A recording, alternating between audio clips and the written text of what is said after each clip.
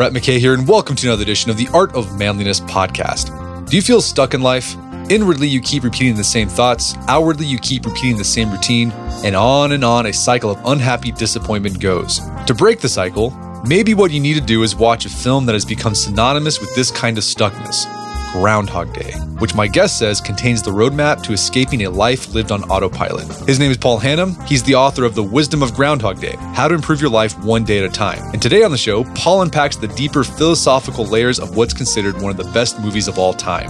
Paul explains how the film teaches us that to escape the ruts of what he calls the Groundhog Day condition, we must first make an interchange where we learn to approach life in a more grateful, present-focused, engaged way. From there, we can embrace the film's unique strategy for change, which is to experiment with doing something new every day, thereby refining and improving our lives through the process of trial, error, and progressive improvement. After the show's over, check out our show notes at aom.is/groundhog.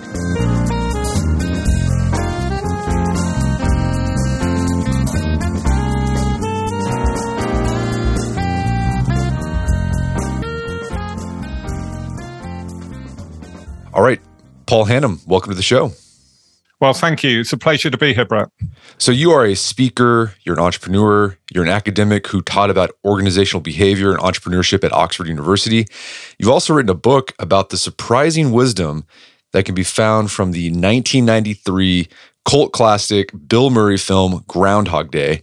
I'm curious, when did you start thinking about the life-changing insights contained in Groundhog Day? I mean, what was going on in your life when you thought, this movie resonates? Well, you know, I first watched this film in 1993, the year it came out, and I thought, wow, what a brilliant comedy. It was hilarious and magical. But it also had a profound effect on me, unlike any other movie. And, you know, when I talk about this, half the people I talk to think I'm mad, and half the people I talk to get it straight away.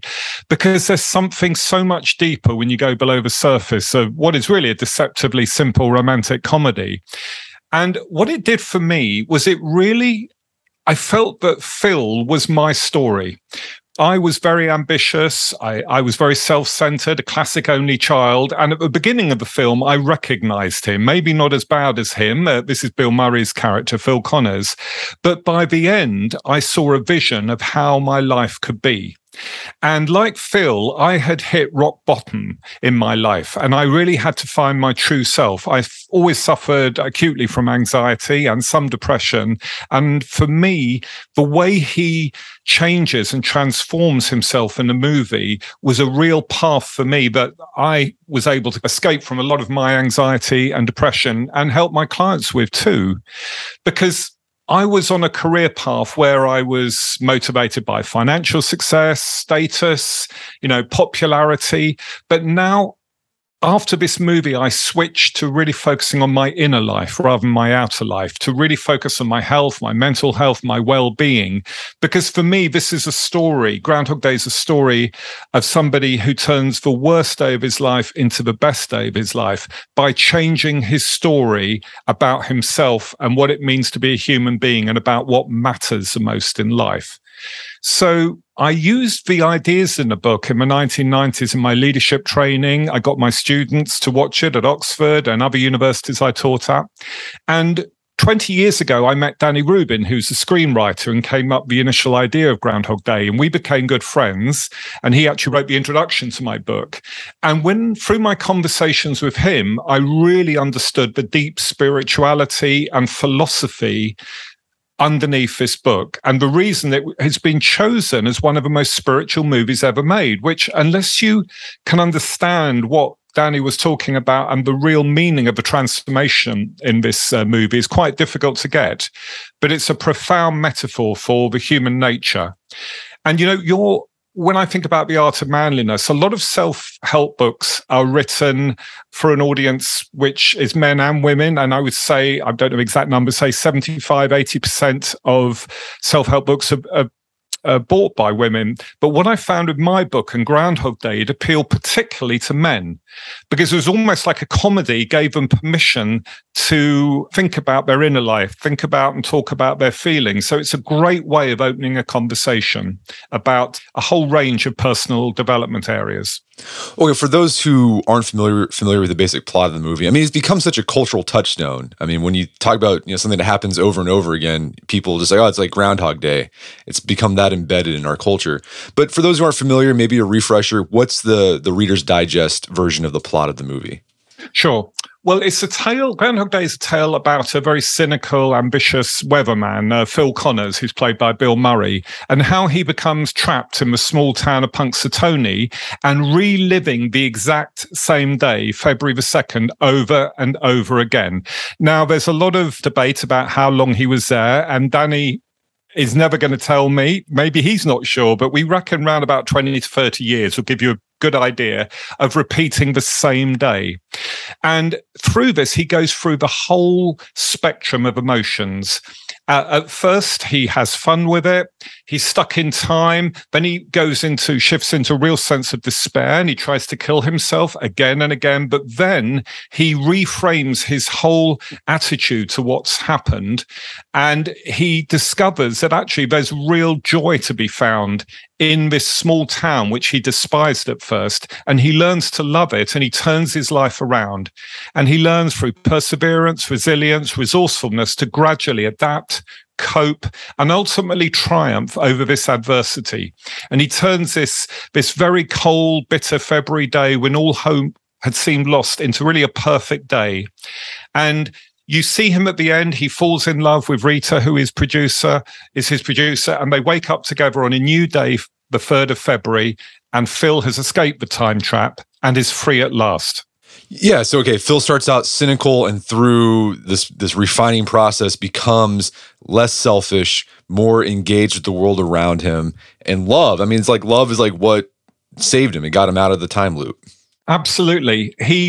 He really shifted, and we'll talk about this more, I'm sure, from this idea of living through his personality and his goals and his desires and his self-centeredness to learning to really transcend his ego and move to this much higher state of consciousness where he was able to find that he had everything he needed in a town that he had previously despised, on a day that he had loathed, and with people he hadn't cared about. He discovered his true self. And I feel that this is a beautiful allegory, a parable for how we can all live and how we can find what's most meaningful and significant in our lives. And as you said, this is considered one of the most spiritual films. I mean, if you just look at that basic plot, you can see the influences of Buddhism. Like Buddhism has the same sort of idea. You reincarnate until you kind of figure things out, and you can escape reincarnation and reach nirvana. There's philosophical implications. Nietzsche also kind of did some thought experiments about if you could live your life over and over again for eternity, like, would you want to live this life? So it makes you think like, well, how do I want to live this life right now? That's a very good point, Brett. And, these philosophical questions are not just dry, abstract questions. It's a superb question to look at your life and see it from different perspectives, just as Phil was forced to do in Groundhog Day. And with this new perspective, you can see, where am I going in this life? Is this the life I want to be living? And you can look back at the past and say, would I have done things differently? Then imagine yourself in the future looking at you today saying, what would I do differently now? And this also accords with salvation in Christianity, with enlightenment in Buddhism, with other major religions. In fact, Danny, who wrote the screenplay, still gets letters from spiritual leaders from around the world claiming to have the definitive interpretation of what this movie is. Like all works of genius, it has multiple interpretations. So you argue that a lot of people live their lives like Phil stuck in Groundhog Day. They might not be in a literal time loop, but they live the same day over and over again. You call it the Groundhog Day condition. What is that, and how does it manifest itself? Well, I've been working as a coach and an academic for nearly 40 years now, and I noticed something in the thousands of people I work with, that they could be in London today, in Oklahoma tomorrow, in Japan the next day, but in their inner life, they were replaying the same thoughts and feelings and emotional patterns, often going all the way back to childhood. And I call this the Groundhog Day condition. It's the sense that every day you're having very similar thoughts and feelings. Some neuroscientists say that about 80 to 90% of what we think about today is the same as yesterday. And we are creatures of habit, and we tend to get stuck in these grooves. Sometimes it can really help us, but often we get stuck in a state of worrying or multitasking or busyness and distraction, and we can feel disconnected from a direct experience of life and from real joy. And for me, when I thought about this idea of Groundhog Day in its broader psychological meaning, it seemed to offer answers to the questions like, why do we feel stuck? Why is change so hard? Why do I feel unfulfilled? Why do I feel that life is passing me by? And why is it that often what we think we want turns out to be disappointing? And with Groundhog Day, it allows you to excavate below the surface and see what's really going on in your habitual thinking and feeling, which most of us never do. Most of us, when we feel sad or unhappy, we try and change something outside of us. You know, we go away, we go on vacation, we might change job, partner, or where we live, but it rarely fixes the issue or the problem. It's only when we change from the inside out that we make real change. And that's what Phil does in this movie. Okay, so you highlight in the book some of the symptoms that you've noticed in people who you have this Groundhog Day condition. Feeling that you're stuck. I'm sure a lot of people felt like that. Compulsive thoughts and feelings. That's a symptom of anxiety and depression. You kind of have these reoccurring, ruminating thoughts that aren't productive. Living on autopilot, a sense of meaningless. I'm sure everyone listening has had those moments when they're lying in bed thinking, what's the point of it all? What am I doing? And then, the powerlessness to change. Like you think everything is determined by your outside conditions. Absolutely. And, those compulsive thoughts and feelings are very, very powerful. In fact, one of the best pieces of advice I can ever give someone is to say, you are not your thoughts. And a lot of therapeutic techniques have this, where you separate yourself from your thinking and realize that it's not you. Often it's just noise. But when you suffer from depression or anxiety, you take your thoughts far more seriously and you ruminate on them, as you mentioned.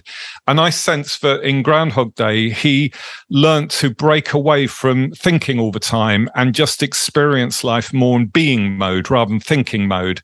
And that's something I feel we all need to do, because we live in a civilization where everything is around our thinking and about constantly being distracted. It's the reason, the World Health Organization has said by 2030, depression is going to be the biggest health problem in the world. Now, a lot of it's down to the pandemic, political problems, wars, economic crises.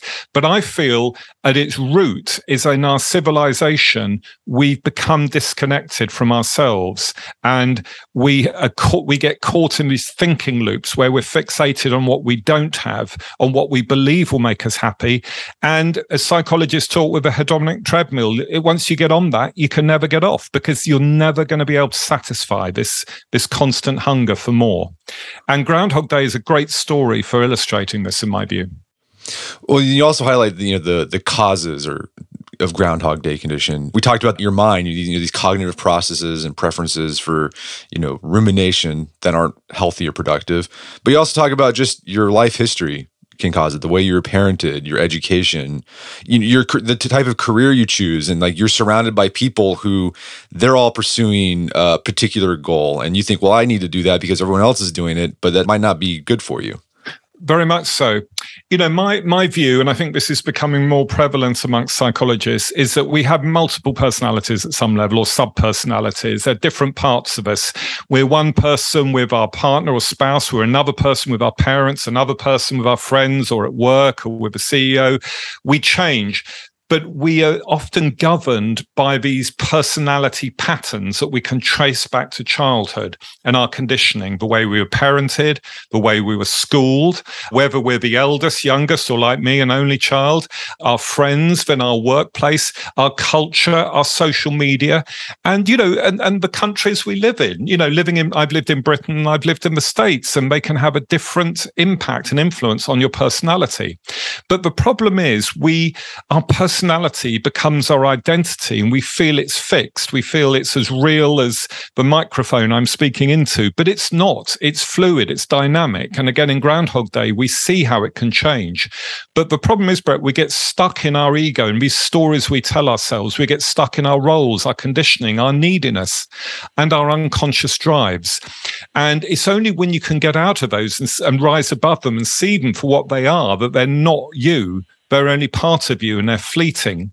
And often they're not very helpful. That's when the real change happens. Now, it took Phil in the movie 20, 30 years to get there. What I tried to do in the book was come up with a framework to use the same process, which I think is very valid, but applied in your life to cut through all these different versions of yourself, which can hold you back.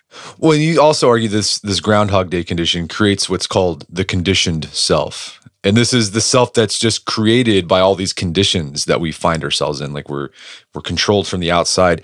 I mean, what are how does the conditioned self manifest itself? Like, what are the characteristics? Like, how do you see those in Phil in Groundhog Day? Well, with Phil, I identify 5 core characteristics, but there are all versions of a conditioned self. For Phil, the dominant one that came across at the beginning was a sense of entitlement.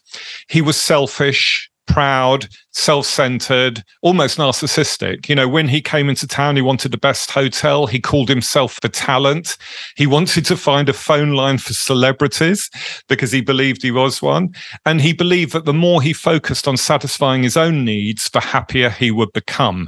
And it took the whole experience of the film to eliminate that very negative and erroneous attitude. So that's for Phil, the sense of entitlement is stronger.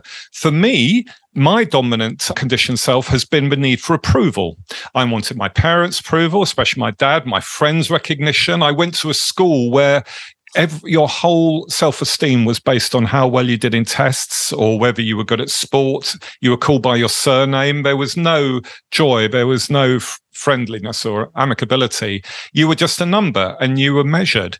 In business, it was very much the same. Now, I've really managed to overcome that drive. It's taken me many, many years, but we have a need for approval. Others could be a need for security or dependency or control, perfectionism. But I believe, based on my experience, that everyone listening to this podcast will know that there's some part of them going back to their childhood that could be limiting their potential for happiness. And it could be sabotaging them in some way. And these are stories which go back to our childhood, which we buy into, often to cope, to survive the playground, survive bad parenting, to help us get through life. But what can be useful as a coping mechanism in the playground can be very damaging in adulthood and can ruin our relationships too. Okay, so Phil started off the movie arrogant, the conditioned self.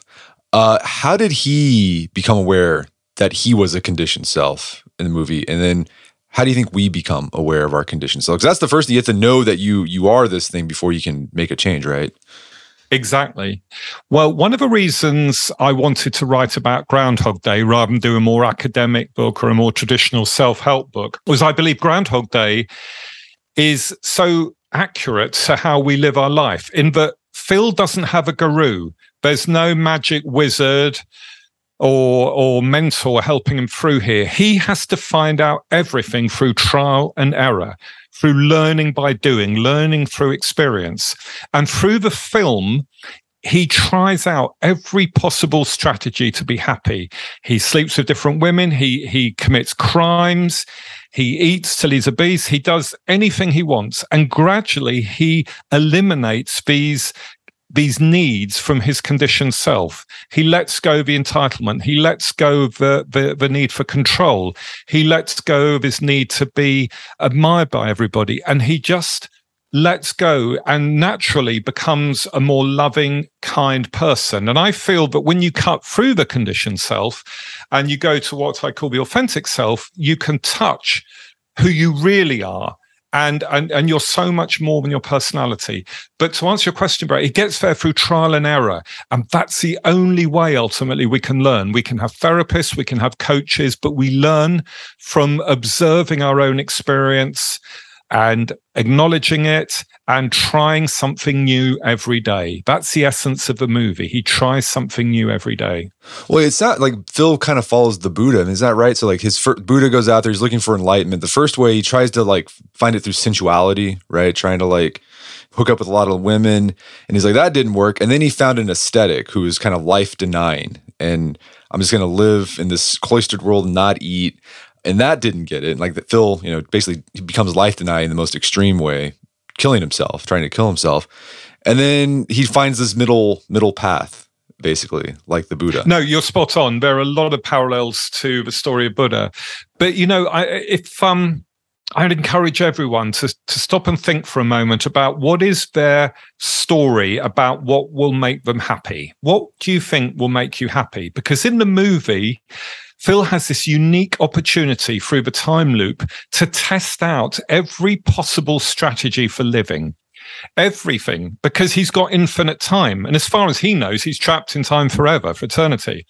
And through trying out everything, he discovers what the great religious leaders have told us, what many of the great psychologists have told us, what we're now learning from positive psychology, from neuroscience, is the way to live, which is to be in the present, which is to be loving, kind, find meaning, help others. This is the beauty of the film, is that through this incredible story, he's actually summarizing what we're now learning from modern science, modern psychology, as well as what we've known for thousands of years from ancient wisdom like Buddhism.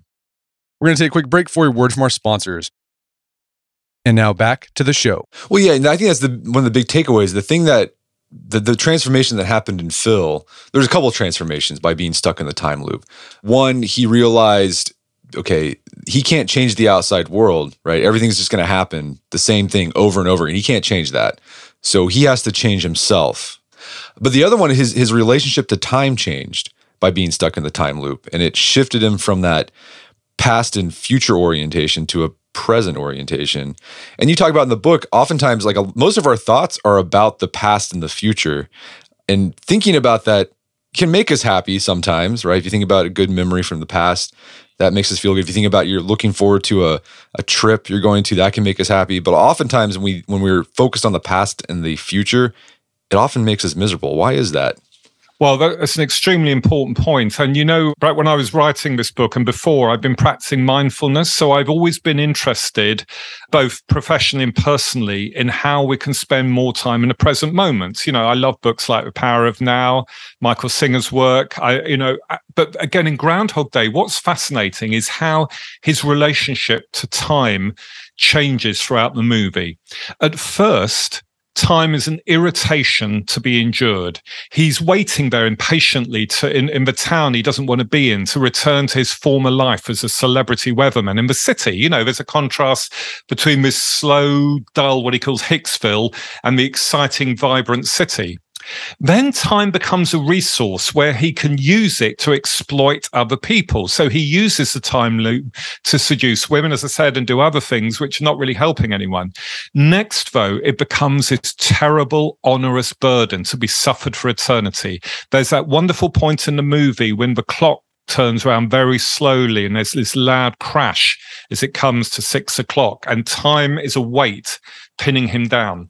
But then finally, when he goes to the present moment and he stops thinking about the past and the future, and he realizes he is in an eternal present, then time becomes a great gift where he can learn new skills like sculpting. He's got the time to learn piano, to help others, and ultimately to find happiness.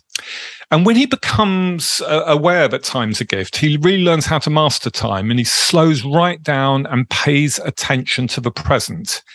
And he reframes what had become previously been a terrible day when he was just focused on the past, what he'd lost, and the future, how he could get out of there, and became grounded in the present moment. And that's where his happiness lied. And ironically, it's only when his future was removed that he could really recognize the gift of the present moment. And he says to Rita at one point, no matter what happens tomorrow or for the rest of my life, I'm happy now. And you argue that, that shift that he makes from not being focused on the future to just being focused on the present and the world around him. Like he achieves, and going back to sort of the religious motifs in this movie, he achieves a state of grace in this time loop. Very much so. For me, a state of grace is a phrase, it's not a common phrase, but to me, it means being in the present. It's a peak state when you feel most calm, most present, and most alive. It's when you're in the flow, or maybe what Maslow calls self-actualization. If you look at the characteristics of that, it's about being present and alive. And Phil achieves this state when he changes his story about what's happened to him. And the key moment in the movie, the real pivotal moment, is when he's trapped in a time loop and he's teaching Rita to flick cards into a hat, another useless thing he's learned in the time. And she asks him, "Is this what you want to do with eternity?" Then she suggests that eternity could be a blessing in disguise. She says to him, "I don't know, Phil, maybe it's not a curse. It just depends on how you look at it." Now he begins to realize that the time loop is a blessing, and he shifts to this state of grace. He shifts to a higher level of consciousness. You could call this enlightenment. But whatever your views, he fundamentally changes the way he looks, the way he acts. Everything about him shifts. And he's in this state of grace and this higher level of consciousness, which is just extraordinary to watch. And I think we all have this grace, this innate well-being, this appreciation, this love, this wisdom. And that one of the key goals of our life is to connect to it or reconnect to it. Maybe we had it as children before education got hold of us. Maybe we had it when we weren't just thinking all the time and we were just being. So I think it's a very powerful moment in the movie.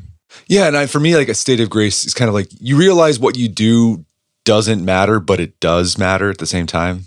Right. I mean, I think Phil realizes that there's that really powerful moment where Phil, he's making that shift from selfishness to selflessness. And there's that homeless guy, the old homeless guy, and he dies every day. And Phil at first tries to save him. And you can tell that he's like, I got to save this guy. And he gets really frustrated that he can never save this guy. This guy will just keep dying. And then he realizes I'm not going to be able to save him. I can't do anything about that. But what I can do in the meantime, I can give this guy a warm meal. I can be kind to him. That's what I can do. And once you let go of that, I mean, I think that's that state of grace. Like he knew he couldn't change anything, but he knew he could do something now. Yeah, that is, again, a very important part of the movie where I think several things are going on here.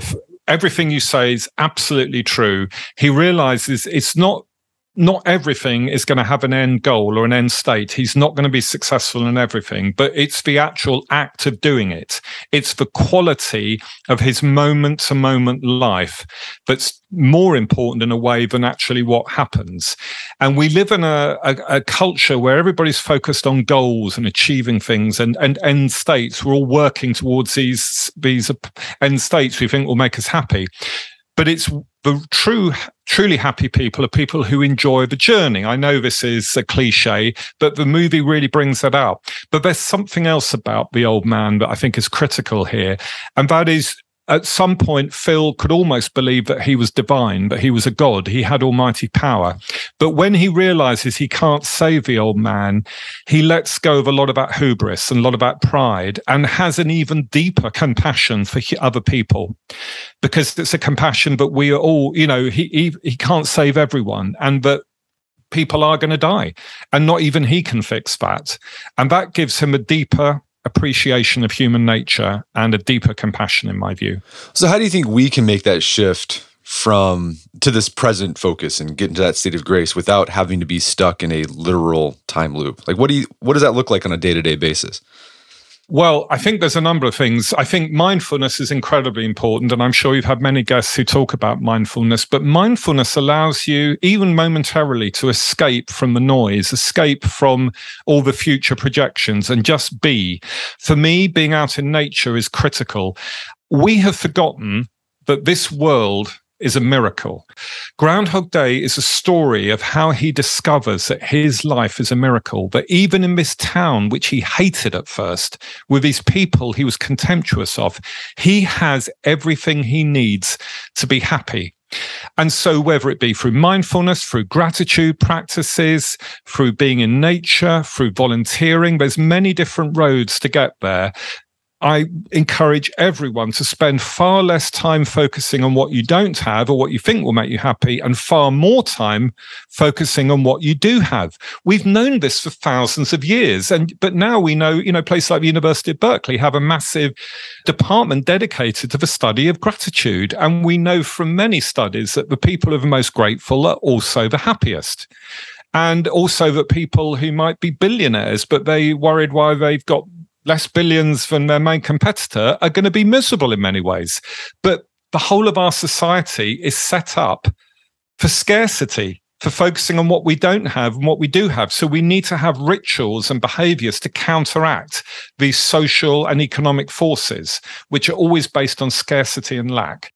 Yeah, so okay, mindfulness, I think just paying attention more to the world around you. That's the big shift that happens with Phil. He actually starts engaging with this small town, and he realizes, well, here's this homeless guy, and then here's this person has a story. I mean, he just, instead of seeing these people as means to an end, he starts seeing the world around him as an end. That's very true. And, in the work I do with leaders, we have a model called transactional leadership and transformational leadership. Transactional leadership is where you lead or manage people as a means to an end. You treat people almost like pawns on a chessboard to control them, to achieve your goals, increase productivity. And it takes all the emotion out of it. Transformational leadership is a view that everybody you come across, you can transform, you can improve their life. It's about giving, not taking. It's about helping people feel good about themselves. And Phil goes from being very transactional to being transformational. And he does that by letting go of his ego and reconnecting to his deeper self. Well, you argue, I think you mentioned this earlier, that one of the most powerful lessons from Groundhog Day is that all of life consists of skills that you must practice to master. How did this idea show up in the movie? Well, I think the unique, if you like, model or strategy coming out of Groundhog Day, if you're looking at Groundhog Day as a template or as a blueprint for your life, a lot of what I've said you can find in other books, you probably find in other movies. But what I think is unique about Groundhog Day is this concept of practice, is establishing what skills do you need. And I think that Phil learns a whole range of skills through resourcefulness, resilience, appreciation, how to change each day, a growth mindset, how to grow through learning, how to create a positive intention at the beginning of a day, and how to find meaning. But these are all skills. They're not just attitudes, they're skills. And the genius of Groundhog Day is how he learns. He learns by changing something small every day through incremental small daily changes. Now, we know from psychotherapy, we know from coaching, we know from health interventions that the best way to bring about a behavioral change is through small incremental changes. And Groundhog Day is a beautiful parable about how he does that. So at the end of every day, he can reset. He knows tomorrow, everybody's going to be doing exactly the same. They're going to be going to the same places, the same activities, saying the same things with the same people. The only thing that changes is him. So he can try something new every day until he gets it right. And my feeling is, from working, as I say, with thousands of people, coaching and leadership, is those people, maybe about 10 or 20% of people who really get the big changes in their life, it's not because of knowledge, it's not because of desire, it's not because of personality, it's because they change their behavior, they do the work, they do the practice. And Groundhog Day is all about somebody who does the work. And so I think that's the absolute key to this, in terms of if you want to change your life, and the biggest message of the movie is that daily practice. Okay, yeah. So with this trying something new every day, it doesn't have to be anything big. I mean, just try doing little things in your behavior or your daily routine. So I'm thinking of some examples here, like, try doing an act of service for your wife every day, see what happens. Say no to people when they ask you to do something you don't want to do. Instead of, looking at your phone first thing in the morning, try meditating for 5 minutes before you pick up your phone. Or you could try, if you watch Netflix at night before you go to bed, try reading a book instead. But as you say, the key is just to pick one thing. You don't have to pick multiple things at the same time. Just focus on one thing at a time and then see what happens. No, absolutely. And, with Phil, he learns to play the piano, he learns ice sculpture, he learns other skills, but he also learns the art of living. Now, he doesn't even learn that consciously. He doesn't sit down with a self-help book, but he just learns it through his experience. My view is we should approach living in the same way we approach learning how to read and write or drive a car or play golf.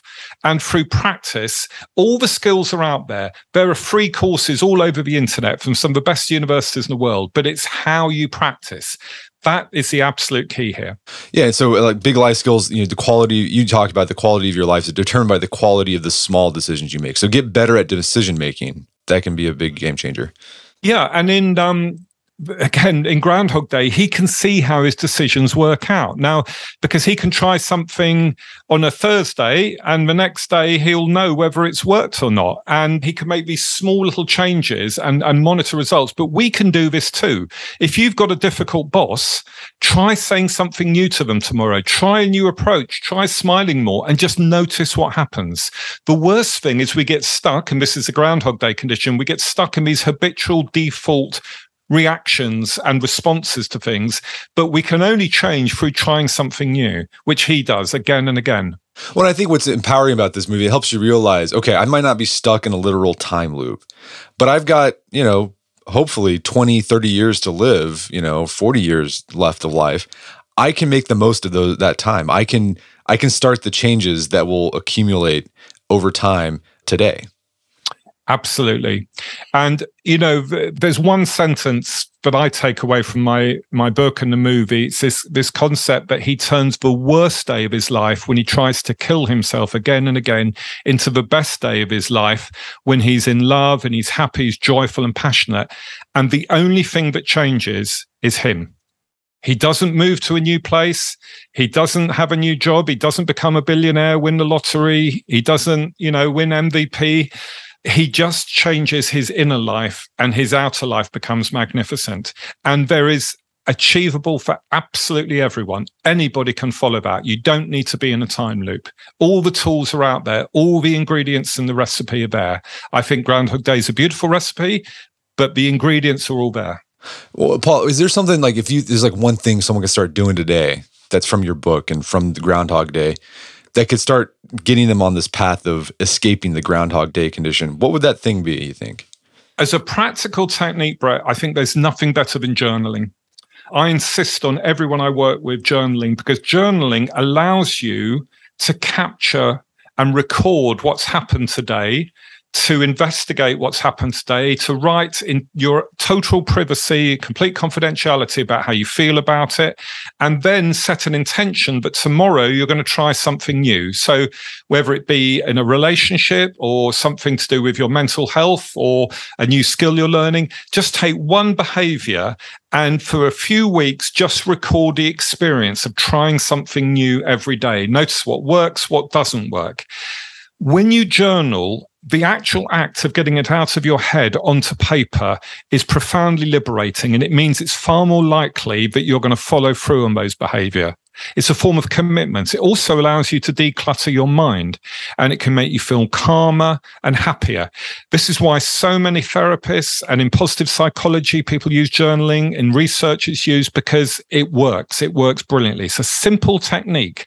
There are many, many others, but that was the one I would encourage you. If you like this idea of Groundhog Day and this daily change, start recording your day and see each day almost as a lifetime. And when you wake up tomorrow, you can be reborn, you can reinvent yourself. You can wipe the slate clean from yesterday and reinvent yourself today. And journaling is the mechanism to do that.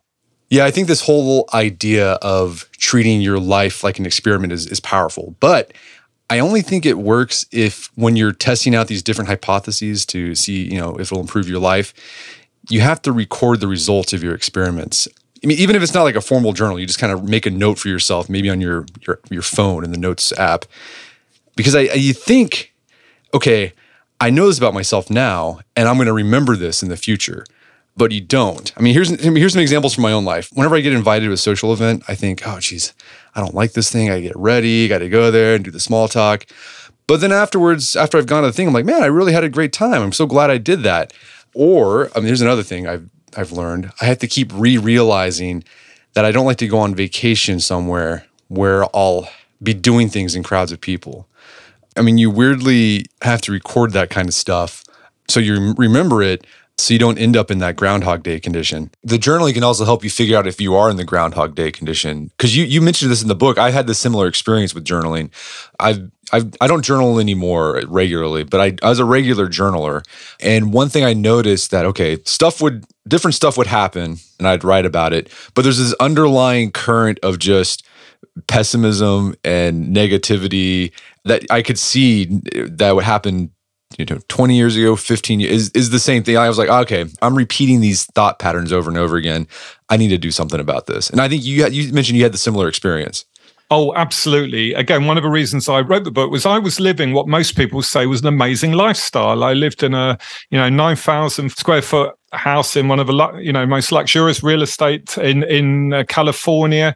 I had very successful businesses. I was flying first class around the world. But when I looked at my journals, it was the same anxieties, the same insecurities, the same resentments, the same fears day after day after day. And I suddenly realized I can't carry on doing this. This is insane. I've spent my whole life on this flawed strategy of going outside to fix these inner problems. And through journaling and looking at my journal and seeing this year after year, I realized, I thought, well, I'm either insane or I've got to, there's something going on here. And it really woke me up, because a journal is a record, and we forget things. We easily forget how we feel. We forget our moods. We can remember dates, we can remember people, but we lose sight of our feelings and experience. But when you look back at it and investigate it and learn techniques for questioning it, like, what else could this mean? What else could cause this? What could I do next to help me get through this? There's some beautiful questions you can learn from cognitive therapy, acceptance, commitment therapy, and many different techniques. It's all available on the web and in very good books. But just the act of journaling makes yourself your own coach, your own mentor. Well, Paul, this has been a great conversation. Where can people go to learn more about the book and your work? Well, sure. Well, on my website, I have excerpts from the book and more about me, which is paulhannam.com, www.paulhannam.com. My book is The Wisdom of Groundhog Day. Most of my time now, I'm doing a lot of work around mental health. I have been for years, which I think is one of the most serious issues in the world right now. And, find out more about me there, most definitely. Well, Paul Hannam, thanks for your time. It's been a pleasure. Thank you very much. My guest there is Paul Hannam. He's the author of the book, The Wisdom of Groundhog Day. It's available on Amazon.com. Also, check out his website, paulhannam.com, and check out our show notes at aom.is/groundhog, where you can find links to resources where we delve deeper into this topic.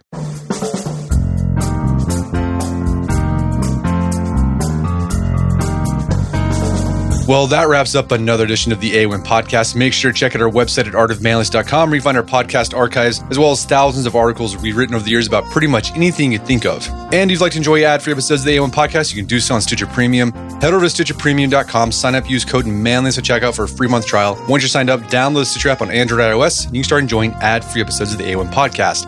And if you haven't done so already, I'd appreciate if you take 1 minute to give us a review on Apple Podcasts or Spotify. It helps out a lot. If you've done that already, thank you. Please consider sharing the show with a friend or family member who would think we get something out of it.